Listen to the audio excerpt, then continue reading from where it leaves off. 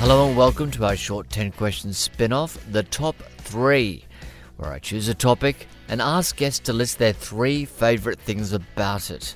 This week, comedian Lawrence Mooney details his 3 favourite beverages. It's a very difficult one, 3 favourite beverages. So I'll go by volume for number 1. It has to be red wine. Yeah. I've drunk an insane amount of red wine in my time.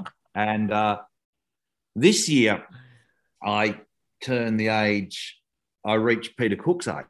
Oh, wow. Of 57. And he died at 57 of a gastrointestinal hemorrhage, which was attributed to his years of very heavy drinking. So red wine, on a light note. You're more robust than Peter Cook, I must say. He did look fragile towards the end.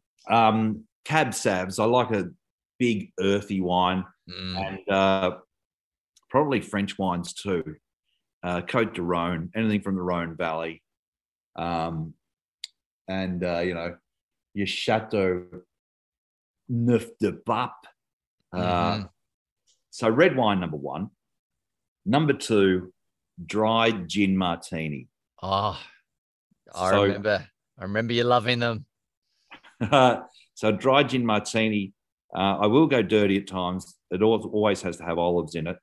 But if it's mixed correctly by a master, you can almost barely taste the dry vermouth or vermouth. And so it's the most clarifying drink that immediately behind the chest, it melts away all the anxiety and the worries, and it elevates you to a new place.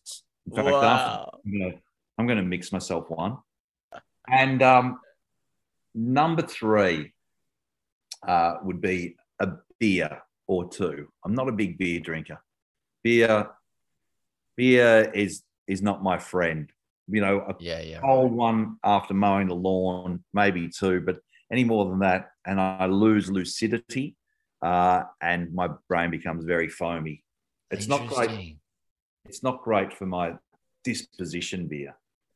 So interesting that the essentially alcohol's alcohol, but whatever the vehicle it does such different things to your mind. Absolutely.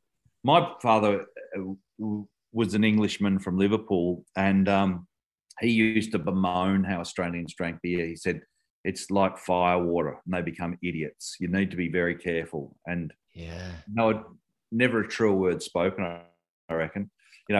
Bowling up, an urbane Englishman, albeit from Liverpool in England, and, working class roots, and looking around at the hiss-swilling Aussies in 1958 as him and his good lady wife came off the boat. He must have thought, what the fuck have I done here? Thank you so much for tuning into 10 Questions. We'd also like to thank all the guests that appear on the show. And if you have a minute, please subscribe via iTunes or your podcast app and leave us a rating. If you have any questions or comments, you can reach me on Twitter @AdamZwar. So until next time, thanks for joining us.